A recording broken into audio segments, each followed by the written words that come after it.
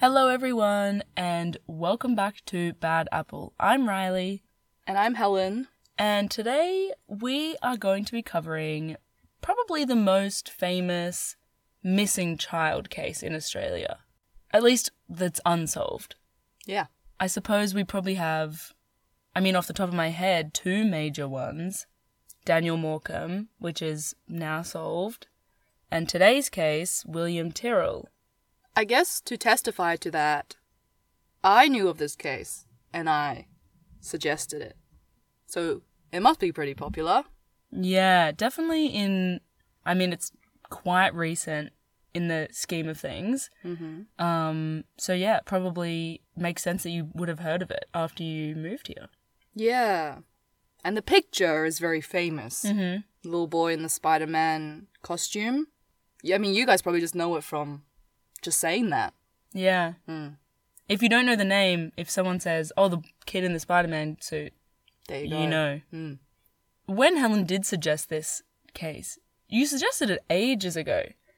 I suggested it when we started. And I immediately was like, no. She had the ick. I had the ick about it because... And I didn't know. I couldn't properly explain to Helen why I didn't want to do it. But I think upon actually doing it, I've worked out why I didn't want to do it.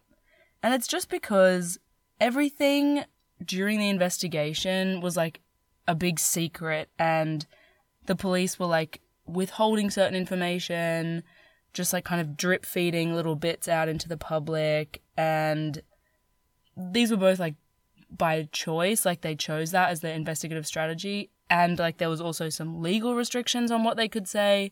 But it almost like made me feel as though something was wrong or something was getting covered up.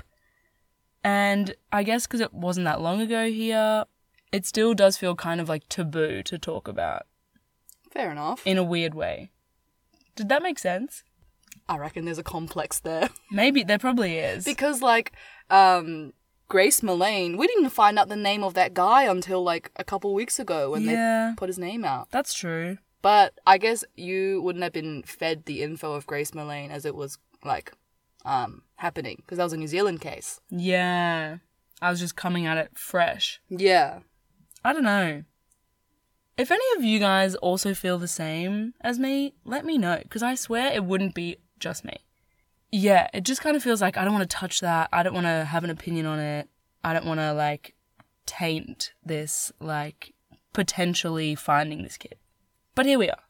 With our infamous podcast. Yes. With a million listeners. Yeah. So we did it. Oh, I made Riz do it. Helen made me face my demons. I did. And now? It was good. Cool. Yeah. Sometimes you gotta do that, hey? Yeah. Yeah. I'm glad you learned so much about yourself. I did. In the process. Yeah. I'm always learning. Mm. So I guess we should just jump straight in. Feeling comfortable now? I'm feeling comfortable. Let's do it. Now that I've laid all that out on the table. This is a safe space. Yeah. On the internet. Yeah. For anyone to view. Anyone will know this about you now. Yeah. All right. Let's do it. On the 11th of September 2014, 3-year-old William Tyrrell travelled with his foster parents and his 5-year-old sister to his foster mother's house, so his foster grandmother, in Kendal, New South Wales, 4 hours north of Sydney. Now is probably a good time to touch on the foster care situation properly. When William was 9 months old, he and his older sister were taken from their birth parents, who had a history of substance abuse and domestic violence. While in foster care, he maintained regular contact with his birth parents, right up until his disappearance. His foster grandmother's house was located on Benaroon Drive in Kendal, a quiet cul-de-sac which neighbours the road into the Kendal State Forest. On the morning of the 12th of September 2014, William and his sister were playing hide-and-seek and were moving between the front and back yards of the house. His foster mother and grandmother were outside watching them. His mother had just snapped a photo of William in his Spider-Man outfit while he was playing, a photo that would go on to become infamous. Shortly after 10:25 a.m., William's foster mother went into the house to make a cup of tea. She became worried after she noticed she hadn't heard William speak for around 5 minutes, and went out to look for him in the yard and around the house, but he was nowhere to be seen. His foster father returned from a business engagement shortly after, and when he found out William was missing, began searching in the street and door-knocking neighbours. When this turned up nothing, William's foster mother called the police at 10:56 a.m. to report him missing, 30 minutes since she noticed he was gone. I'm not saying that was a long time since she noticed he was gone. I think, like, if you're playing hide and seek with your kid, probably fair assumption that your kid is just hiding, so you don't want to call the police if your kid's just hiding. I was impressed by 30 minutes, to be honest. You think that's pretty quick? quick? I thought that was pretty on the ball, like confident to be like, my kid's missing, call the police within half an hour. Yeah, you're probably right. Yeah. I don't have kids. I don't know how long you would normally give them.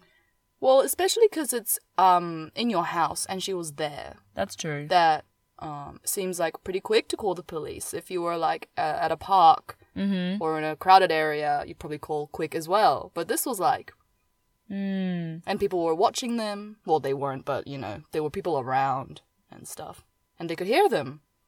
So, I think 30 minutes is pretty good given the setting. Yeah, you're right. Yeah, maybe it's the old mother's instinct. Yeah, nothing we know about. Yeah, we don't know her. Anyway, I guess, despite 30 minutes being probably relatively quick, I guess we've decided, it did still, like, allow a fair amount of time for anyone who was in the area to make a getaway. The police arrived 10 minutes later and began searching the area around the home. William's foster mother recalls the last time she heard him. He was running down the side of the house imitating a tiger's roar. Then there was silence, and when she went to look for him, he was gone. His sister was the last person to see him, but she doesn't remember what happened. Now she's 10 years old and can't remember him at all. They were playing tigers. What's that? They were just playing tigers. Oh. They were pretending to be tigers. Oh, stop it. Yeah. And 3-year-olds, 3-year-old is young, you know? I feel like that's younger than you think with a kid. Yeah. You say, oh, he was 3. Still like toddler. 3, and I think he really was probably just this, like, the pinnacle almost of, like, innocence. Yeah. Like, if someone was like, hey, come here. You can't teach a 3-year-old about stranger danger. No matter how hard you try. Yeah. My little brother wore a Spider-Man costume to Halloween when he was like 5. Oh, yeah. Cute. Yeah. Was he a Spider-Man fan? I mean, I think boys. Yeah, right. They don't have to be a Spider-Man fan. They just want to dress up as Spider-Man. Yeah. I want to dress up as Spider-Man. Yeah, it'd be cool, wouldn't it? But, really plucks at my heartstrings there. Because, so young, so innocent. Anyway. Very quickly, the search was expanded to include hundreds of police, SES and RFS workers. SES is the State Emergency Service, and RFS is the Rural Fire Service. Man, you know your acronyms. Hell yeah, baby. I'm from the bush. Yeah. And members of the community who searched through the night for William, but to no avail. Specialist investigators from the Sex Crimes Squad were brought together to form Strike Force Roseanne? Yeah. Roseanne. Roseanne. Do you know where they got that name from? I think it is, once again, they were just going through the alphabet, and it was the letter R, and now it's Roseanne. Fair enough. As with all crime squad. Strike Force names. Oh, yeah, this is a strike force. Yeah. Not a task force, not a crime squad. It's Strike Force. Strike Force. I love the energy. Yeah, so they formed Strike Force Roseanne to guide the investigation through the critical first hours of the search. On the ground, police and volunteers searched the Kendall National Park, and police divers searched the natural waterways and a number of dams in the area. Motorcycles and helicopters were also scanning the area for anything suspicious. Police dogs were able to detect William's scent within the bounds of his foster grandmother's property, but lost it almost immediately upon leaving.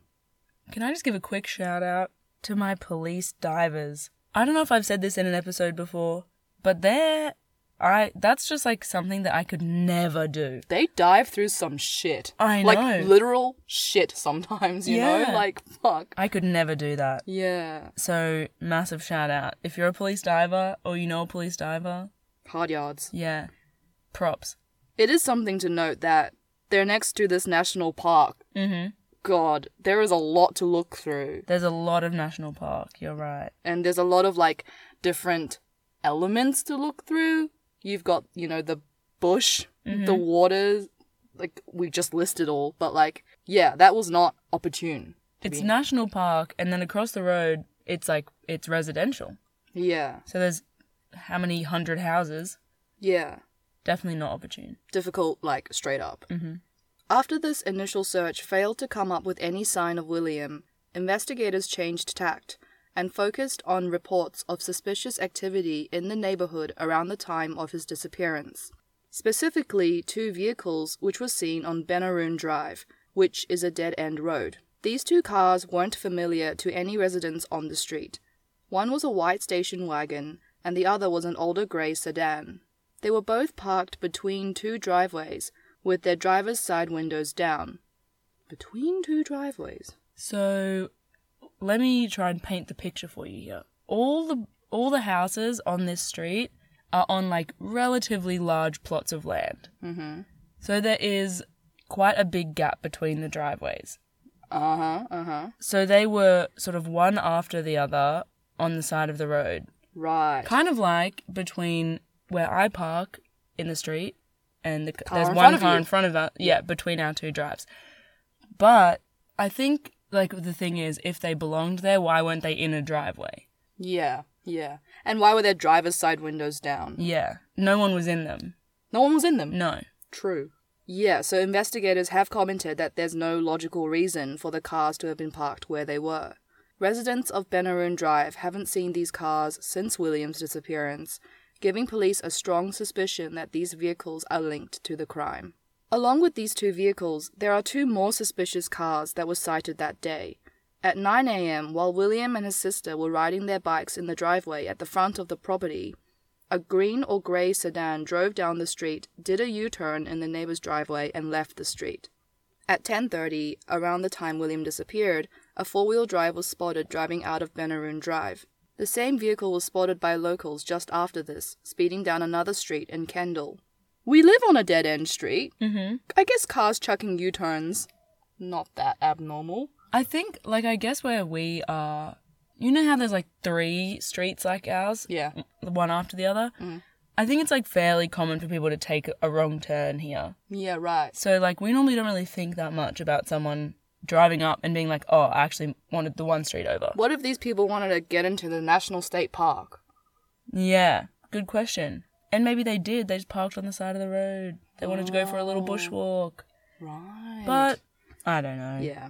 It seems, I'm going to say that the police and the locals, I'm going to trust their judgment here. Fair enough. Because they know the street, like we know our street. We know when something's sus on our street. Yeah. Can't say I'm ever paying enough attention, but probably I'm should. always sus. Yeah. I'm suspicious of everyone and Nosy. everything. Sticky beak. I did some quiz last night and it was like, you're a very suspicious person. I was like, yes, I am. Despite knowing about these vehicles from the start of the investigation, they decided not to release the information to the public for over 12 months, potentially losing valuable witness evidence. This was a part of their investigative strategy. This is kind of one of the things that I was talking about the investigation being kind of closed off. And maybe I'm kind of right. Because it seems like that this wasn't that successful of a strategy. Because they've never been identified and they haven't, like, been able to link them to anyone either. Yeah. But, like, I guess on the other side, we don't know what would have happened if they told people what the cars looked like. You're right. Someone could have freaked out and... Yeah. Done something to William if they had him. Yeah, you're right. Double-edged sword, I guess. I guess they took that gamble Yeah. in their strategy. Investigators had also appealed to the Australian public to come forward with any information about William's disappearance and to keep an eye out for potential sightings. The picture taken by his foster mother of William in his Spider-Man suit was plastered over newspapers and on television for months following his disappearance. Because William was in foster care at the time of his disappearance, his foster parents and biological parents were not able to be identified, well, publicly identified, and couldn't assist police with their appeals for information. However, in a 2017 New South Wales Supreme Court decision, it was determined that William's disappearance was one of legitimate public interest and therefore exempted from legislative requirements. When I was researching, I was Googling a little bit about the foster situation, and we could talk about it for ages, but I chose not to really go into it that much here, just because it seemed like a bit rude and invasive, and like a lot of people have both the foster parents and the biological parents have experienced a lot of like harassment. They've been stalked. Like, people have really treated them horribly. So, especially because there have been issues with like substance abuse and domestic violence and stuff like that. So, yeah. Bit shitty. It is, isn't it? Are people bored? They must be bored. Like, it's still... What do they think they're gonna achieve? It's still a missing kid, you know? Like, yeah. What difference if he was in the foster system or not? Yeah. Some people just haven't been very, like, respectful of the delicacy of the situation. Yeah. Anyway, that's what I was trying to do. I was like, I might just lay off the parents and the foster parents. Cut them some slack. Yeah. I mean, I could imagine if you were the foster parents, you'd feel even worse. Oh my, you've lost someone else's kid. Literally. Yeah. So if you listen to this and you're like, I want to go find, don't go find out who they are. Doesn't matter. Okay? Don't go look for them. Yeah, I guess so. At least you just want to check it out. Yeah. Oh, you can check it out. Yeah. Don't go hunt them down. Don't go to New South Wales and stalk them. Yeah. Don't do that. As a result of these police appeals, there were several reported sightings of William. 2 notable ones came from Queensland. The first was a sighting of a young boy who matched William's description with an older woman who looked eerily like his grandmother in a central Queensland McDonald's.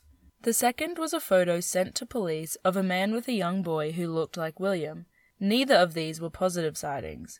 Similarly, in early 2015, 2 passengers and a member of the New Zealand-bound flight crew thought they saw William on their aeroplane. The police met the aircraft and soon discovered that it was not him.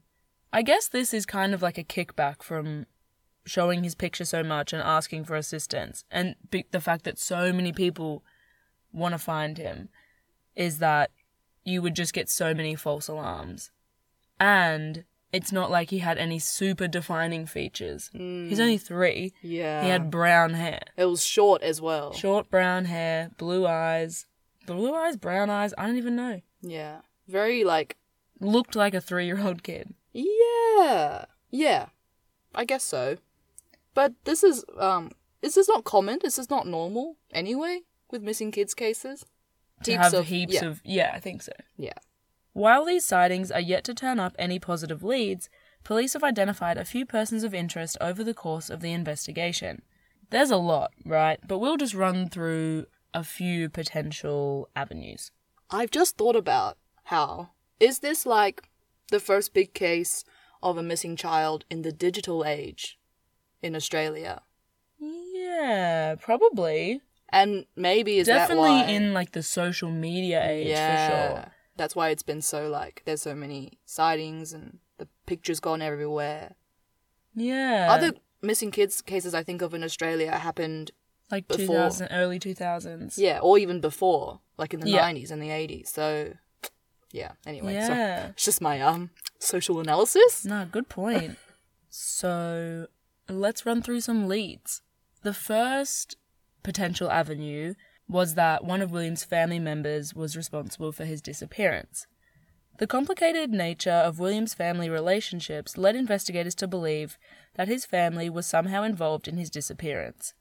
William's biological grandmother, Natalie Collins, was one of the main familial suspects. Despite Natalie saying that she had no idea William was even in Kendall at the time, police went as far as questioning her close friends and visited one of them at home to ask if she was hiding William for Natalie.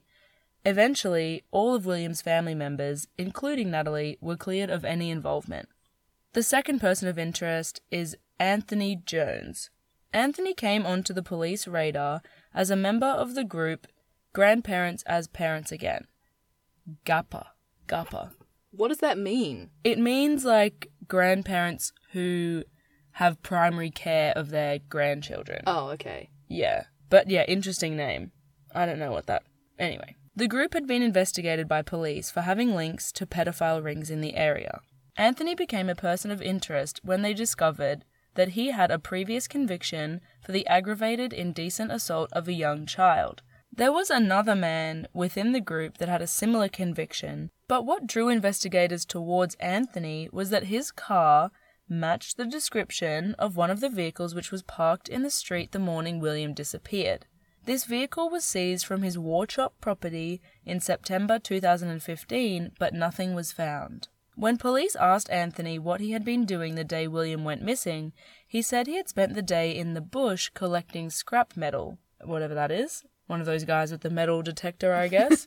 Yeah, I guess. Cell. Yeah, sure. But some of his family members revealed that he had actually visited the house of another man in the Grandparents as Parents Again group on that day, and that he had returned home in the afternoon drunk. Both men lived in the Kendall area and had been driving vehicles that matched the description of the two cars seen in Benaroon Drive, the grey-green sedan and the white station wagon. They have both categorically denied any involvement in William's disappearance, even as far to say that they weren't friends at all. That sounds pretty damning. It does, doesn't it? But just didn't go anywhere. It didn't go anywhere. I guess they seized the car. It didn't have anything on it. Do you know if the driver's side window was facing the properties? As in, was it face... It wouldn't have been, no. It would have been facing... It would have been on the street, yeah. Don't hire me. I'm actually in a car. Unless they were parked on the wrong side of the road. In a car right now. On the side I'm like, do you reckon it could have been that one, that side? Unless they were parked on the wrong side of the road. You're right. Yeah. But if this was America, it would... No. Because they drive on the other side. What does that mean? So even though their thing is on the other side, they also drive on the other side. You're right. So, yeah. So in no case possible... Unless they were driving an American car in Australia. Why would you be doing that, though? Don't know. Okay, sorry. I try to be a detective, but I'm not qualified. I guess building off the potential link between the grandparents group and the pedophile ring in the area is the theory that William was abducted by someone involved in a pedophile ring. A pedophile ring was discovered in the area that William went missing not long after his disappearance, leading police to believe that he had been abducted by an opportunistic stranger who had links to a pedophile ring. It seems like the ring was discovered as a direct result of the investigation into William's disappearance, so despite the fact that it didn't lead to his recovery, it wasn't an entirely dead end. This is reminding me of, what's that other time they were trying to solve something and just, fix something else? I think it was another missing kids case. Like a Samantha Knight, maybe. Yeah, maybe. Yeah, more. Where they were like, da-da-da-da-da, whoops, fix this whole other thing instead. Yeah. I think it happens quite often. Yeah. When you're just working your job more efficiently. Yeah. You're looking in the right places. Yeah, things develop. Moving on to the next person of interest, we have Bill Spedding. Bill was a washing machine repairman working in the area at the time William disappeared. He had visited the Benaroon Drive property on the 9th of September 2014, which was 3 days before William's disappearance, and again on the 18th of September, 6 days after. There were allegations made that he had been intending to visit the property on the 12th as well, but in a video posted online in September 2015, Bill categorically denied that there was any intention to be at the property on the day William disappeared, and that he hadn't been there other than the 2 times indicated earlier. He said, quote, "I did not make any indication of any nature which would lead any person to believe that I was to attend the Tyrrell House on the 12th of September 2014. Bill was brought to police attention because he was out on bail for historical child sex offences, which included 5 counts of sexual intercourse with a person under the age of 10 years from regional Victoria between 1983 and 1987, and 2 counts of common assault on 2 girls aged 3 and 6 from Campbelltown, New South Wales in 1987. In January 2015, police searched Bill's Bonny Hills home and drained his septic tank, but didn't find any evidence linking him to William's disappearance. Bill didn't take very kindly to this particular police pressure, attention on him, and in November 2019, he filed a claim against the state of New South Wales for malicious prosecution, seeking damages for false imprisonment and loss of reputation. His white goods repair business collapsed due to negative publicity. Sorry. Rip. Collapsed. Not the freezers. Not the fridges. Not the white goods. Not the white goods. No, you know what? Very serious. His business collapsed. You know? Yeah. Yeah. Bill claimed that he was aggressively questioned in April 2015 by then lead detective Gary Jubelin. Apparently, Lord give me strength. I don't know if I can say this. He said, "I will ruin you, Mr. Nice Washing Machine Man. I will make sure you are totally ruined." Sorry, this is so funny to me. Mr. Nice Washing Machine Man. That's like what we call someone that we've gone on a date with but we can't remember their name. Literally. Mr. Gooseman. Yeah. Mr. Sleepy Man. Yeah, so he allegedly said that. All words to that effect. They're very specific for words to that effect. I guess it really stuck. Yeah. As it would. Imagine someone getting up in your grill. And calling you I that. will ruin you. Bill says he was deprived of his liberty while held in custody on remand for approximately 58 days until bail was granted in June 2015. Following conditional bail, he says he suffered humiliation, embarrassment, and the indignity of strict rules, which included not seeing his foster grandchildren. Oh, Bill! Sorry, just so many fostering grandparent things going on in this story. What is this neighbor? What's in the water? I don't know. Something was going on. I think it was just a coincidence. Okay. I think it was just a coincidence. But I saw when I was writing that. Yeah. Whiplash. I was like, yeah. Hold on. Gapper? Yeah. Yeah. He's claiming the legal fees paid, defending himself, as well as psychological counselling over 4 years, since he was ruled out as a person of interest. As of March 2020, there hasn't been any updates on his claim. Could mean a number of things, like it hadn't made it to court, pandemic, or he's dropped it, which is likely, or they've settled. What do you reckon about his claims? I don't think he will be very successful. Right, but do you think, it's founded? Look, if everyone sued the police after they got something wrong in the course of an investigation, they'd be getting sued a lot. Right, he was in custody for 58 days. Yeah. That's like nearly 2 months. Yeah. That is a while. Maybe there was some sort of delay in his bail hearing or something. Right. Look, I don't really know, but generally, like, no one is very successful suing the police because they just, like, you can't, like, be tying them up in litigation all the time because they've got to do police stuff. I guess so. I guess in the case, not saying he had nothing to do with it, but if he had nothing to do with it, his last offence was in 87, which was like 30 years. Nearly 30 years. Mm-hmm. My math's right? I think that's right. Yeah, nearly 30 years before this. I could imagine if he was innocent, that would be pretty frustrating. Yeah. Not saying one way or the other, but yeah. Yeah, and I guess, like, if we give him the benefit of the doubt, we could say that he's kind of rebuilt his life. He has this nice washing machine repair business. Yeah. He's moved on from that old stuff in his past. Like, I'm pretty sure he had, like, a wife or a partner at this time. And to have that kind of taken away as a result of his old offences being dragged back up, yeah, it would be frustrating. Only in the case if he didn't do anything. Yeah. Which we don't know. We don't know. Yeah. But, I mean, we've got innocent until proven guilty. We've got to give Bill the benefit of the doubt here. Right, yeah. Gotcha. For the record. Let the record show we are giving Bill the benefit of the doubt. Yeah. Speaking of dodgy police work, during the investigation, there was a change of leadership after the original lead detective, Gary, was taken off the investigation in early 2019. Don't know if this was before or after the Mr. Nice Washing Machine Man comment. Must have been after. Maybe led to it. Anyway. And he left the police force soon after. It was revealed he was being investigated for illegal recordings he made during an interview with a person of interest. He was later convicted and fined $10,000. After this, Detective Chief Inspector David Laidlaw took over the case, William's family has said that their relationship with New South Wales police went from empathetic to cold after the change, and that they were told not to contact Mr. Laidlaw, but to communicate with other investigators on the team. Why? Yeah, they didn't really like that, but I'm gonna say David might have a lot on his plate, and maybe this was just him setting a healthy boundary. Fair enough. Which we'd stand. Yeah.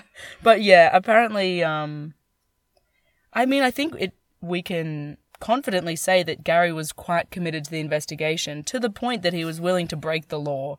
And personally threaten his career. Oh, I was going to say Bill, but yeah. Oh, and Bill. Yeah. So it would make sense that the family really liked him. Yeah, okay, and I get if that. if this new guy is like by the book and it, is following all the procedures and stuff, it might come off as being cold. Man, drama. Yeah, it is drama.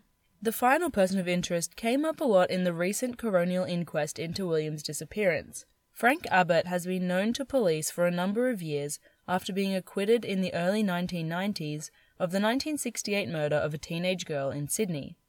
He's currently serving time in Cessnock Jail on an unrelated conviction. He became involved in the William Tyrrell investigation after a babysitter came forward and told police that 2 boys she cares for told her they knew who took William, Frank Abbott. The young woman had been babysitting 2 brothers in 2018, and they were listening to the song Bring Him Home, which was about William's disappearance. The younger boy said, "I know who killed William," and said that it was Frank Abbott. The boy also indicated that he and his older brother had seen the suitcase that Frank said William was in, but hadn't seen the body. They said they were told if they didn't keep it a secret, their mother's neck would get snapped. So interesting that they told the babysitter. Yeah, children. Yeah. Don't know whether to... I did read a little bit more about them. Yeah. And both the mum and the babysitter said that it wasn't like them to make up stories. Yeah, I was going to say, I'm pretty tempted to believe kids. Yeah. They have less reason to lie. Yeah. They don't have any skin in the game. No. And especially, in this kind of situation, you're just with your babysitter. I guess it is kind of prompted because they're listening to the song about him. They're listening to the song. But, yeah. They weren't being investigated. No one was asking them. That's true. Just to bring it up. I don't know. Yeah. This evidence was further supported by another woman who lived in the area, Anna Baker. Anna lives on a property at Herons Creek on the New South Wales mid-north coast, which is around 4 kilometres from Kendall. She was tending to her strawberries in September 2014 when she heard a child scream in the distance. She said, "It was not very long. It sounded like maybe he was hurt. It was a scream and it was silenced pretty quickly. I had no reason to think it was William."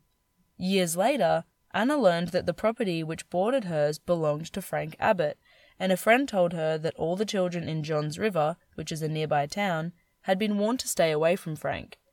It was at this point that she went to the police. Police haven't commented on Abbott's status as a person of interest, and he didn't give evidence at the inquest, so we don't have any statement from him. This one is pretty convincing. You like this one? I do like this one. I like it more than the other Than Washing leads. Machine? Washing Machine Man, Random Citizen of a Pedophile Ring. Yeah. And Yeah, you're right. Anthony. I like Anna's evidence. Yeah.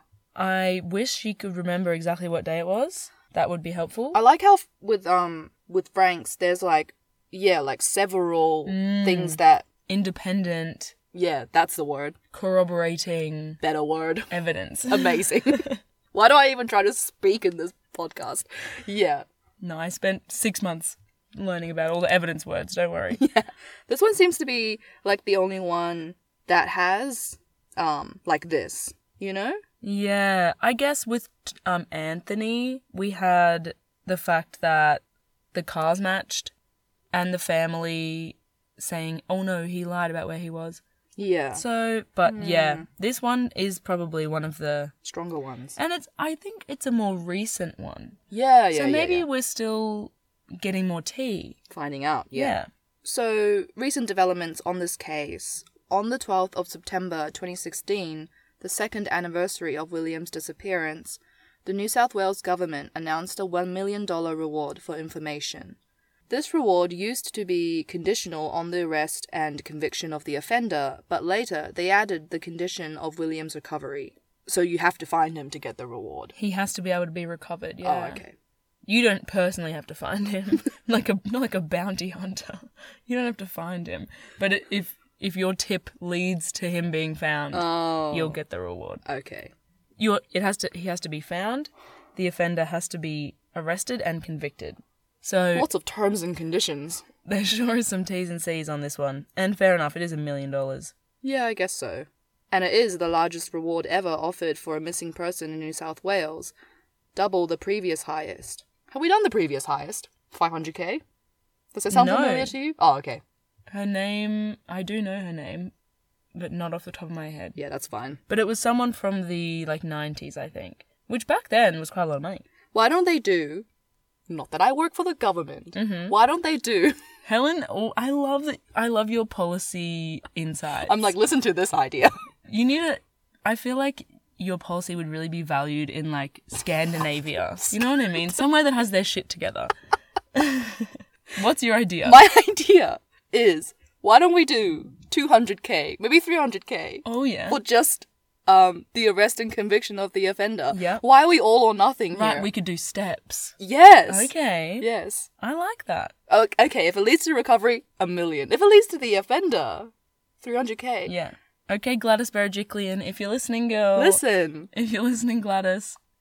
I just don't, I don't really understand the, psychology, the reason behind, this all or nothing approach. It doesn't make the reward any more enticing. I'm gonna assume that it's, a legal requirement. Oh, yeah. Yeah, I know. Yeah, that's why my suggestion will land on nothing. Yeah, deaf ears. They're not even looking in my direction, don't worry. Yeah. On the 12th of June 2018, police announced a large-scale forensic search in bushland around Kendall, which went for 3 to 4 weeks and was run by experts in public order and riot squad. Unfortunately, nothing notable was found during this search. Strikeforce Roseanne continues to operate, but with just 5 full-time investigators, down from the 26 that they had immediately after the disappearance. In October 2020, a coronial inquest into William's disappearance concluded after hearing 18 months of evidence. The findings are expected to be handed down on June 18th, 2021. So we'll give you an update. That is exciting. Yeah. I am looking forward to finding out what they had 18 months of evidence. That's a lot of months of evidence. That's a lot of evidence. When October is the 10th month, so it would have been April 2019. They started. Man, that is a long time ago. I think they did have a little pandemic delay in there. Oh, yeah. But, for all intensive purposes, Dang. 18 months of evidence. We'll keep our ears peeled. Yeah. For you guys. In conclusion, we'll give you some numbers about this case. William has been missing for more than 2,300 days. Happened in 2014. Mm-hmm. So 6 years. So 6 years, 5 months, and a few days. So he would be around 9. There have been 2,800 calls to Crime Stoppers. More than 1,000 people have been interviewed in connection with the disappearance. 11,000 documents created by police. 26 countries contacted by the AFP. The Australian Federal Police. And 690 persons of interest. Big case. We really talked about 3 of those 690. Yeah, you're welcome. Yeah. Thank you for tuning in. But, yeah. How can you have that many persons of interest? How big is... I guess because they just could not narrow it down. It's the whole town. It's the whole town? The whole town is people of interest. The whole town? The whole both foster and biological families? Yeah. The whole grandparents group? Yeah. And nothing has turned up. It is actually a bit, mind-blowing, because it's a, small residential area, dead-end street, but I think the killer has to be the National State Forest. You think?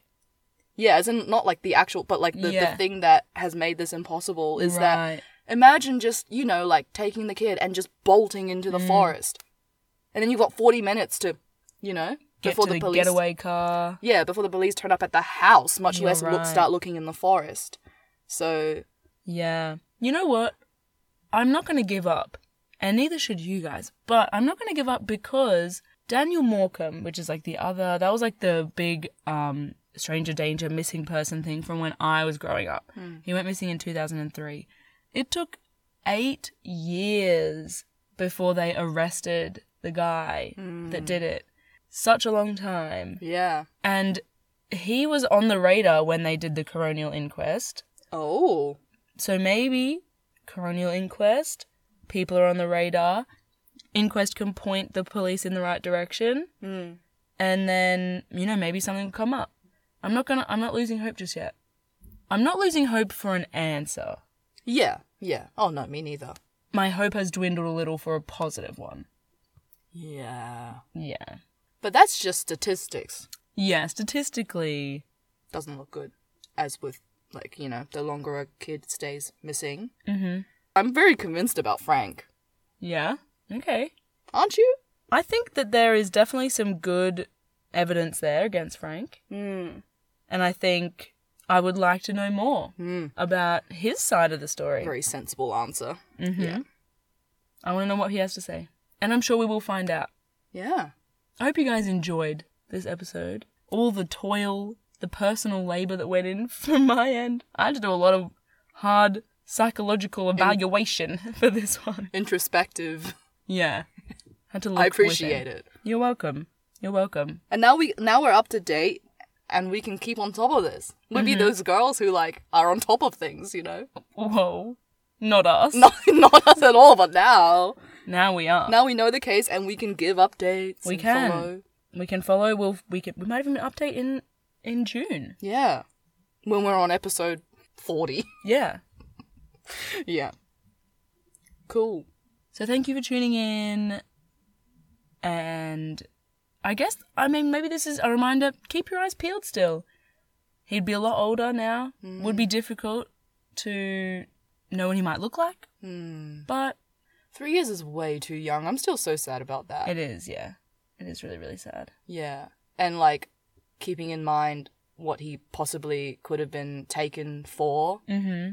That's just horrible. Gives you the heebie-jeebies for Yeah. sure. Yeah. God. Yeah. Yeah. Hope we were able to provide you with a good overview of the case. It's a pretty big case. This episode could have gone for a long time. It already has. Yeah. But yeah, keep on top of it with us. Mm-hmm. Please. Yeah. Alrighty. See you next week. Bye. Bye.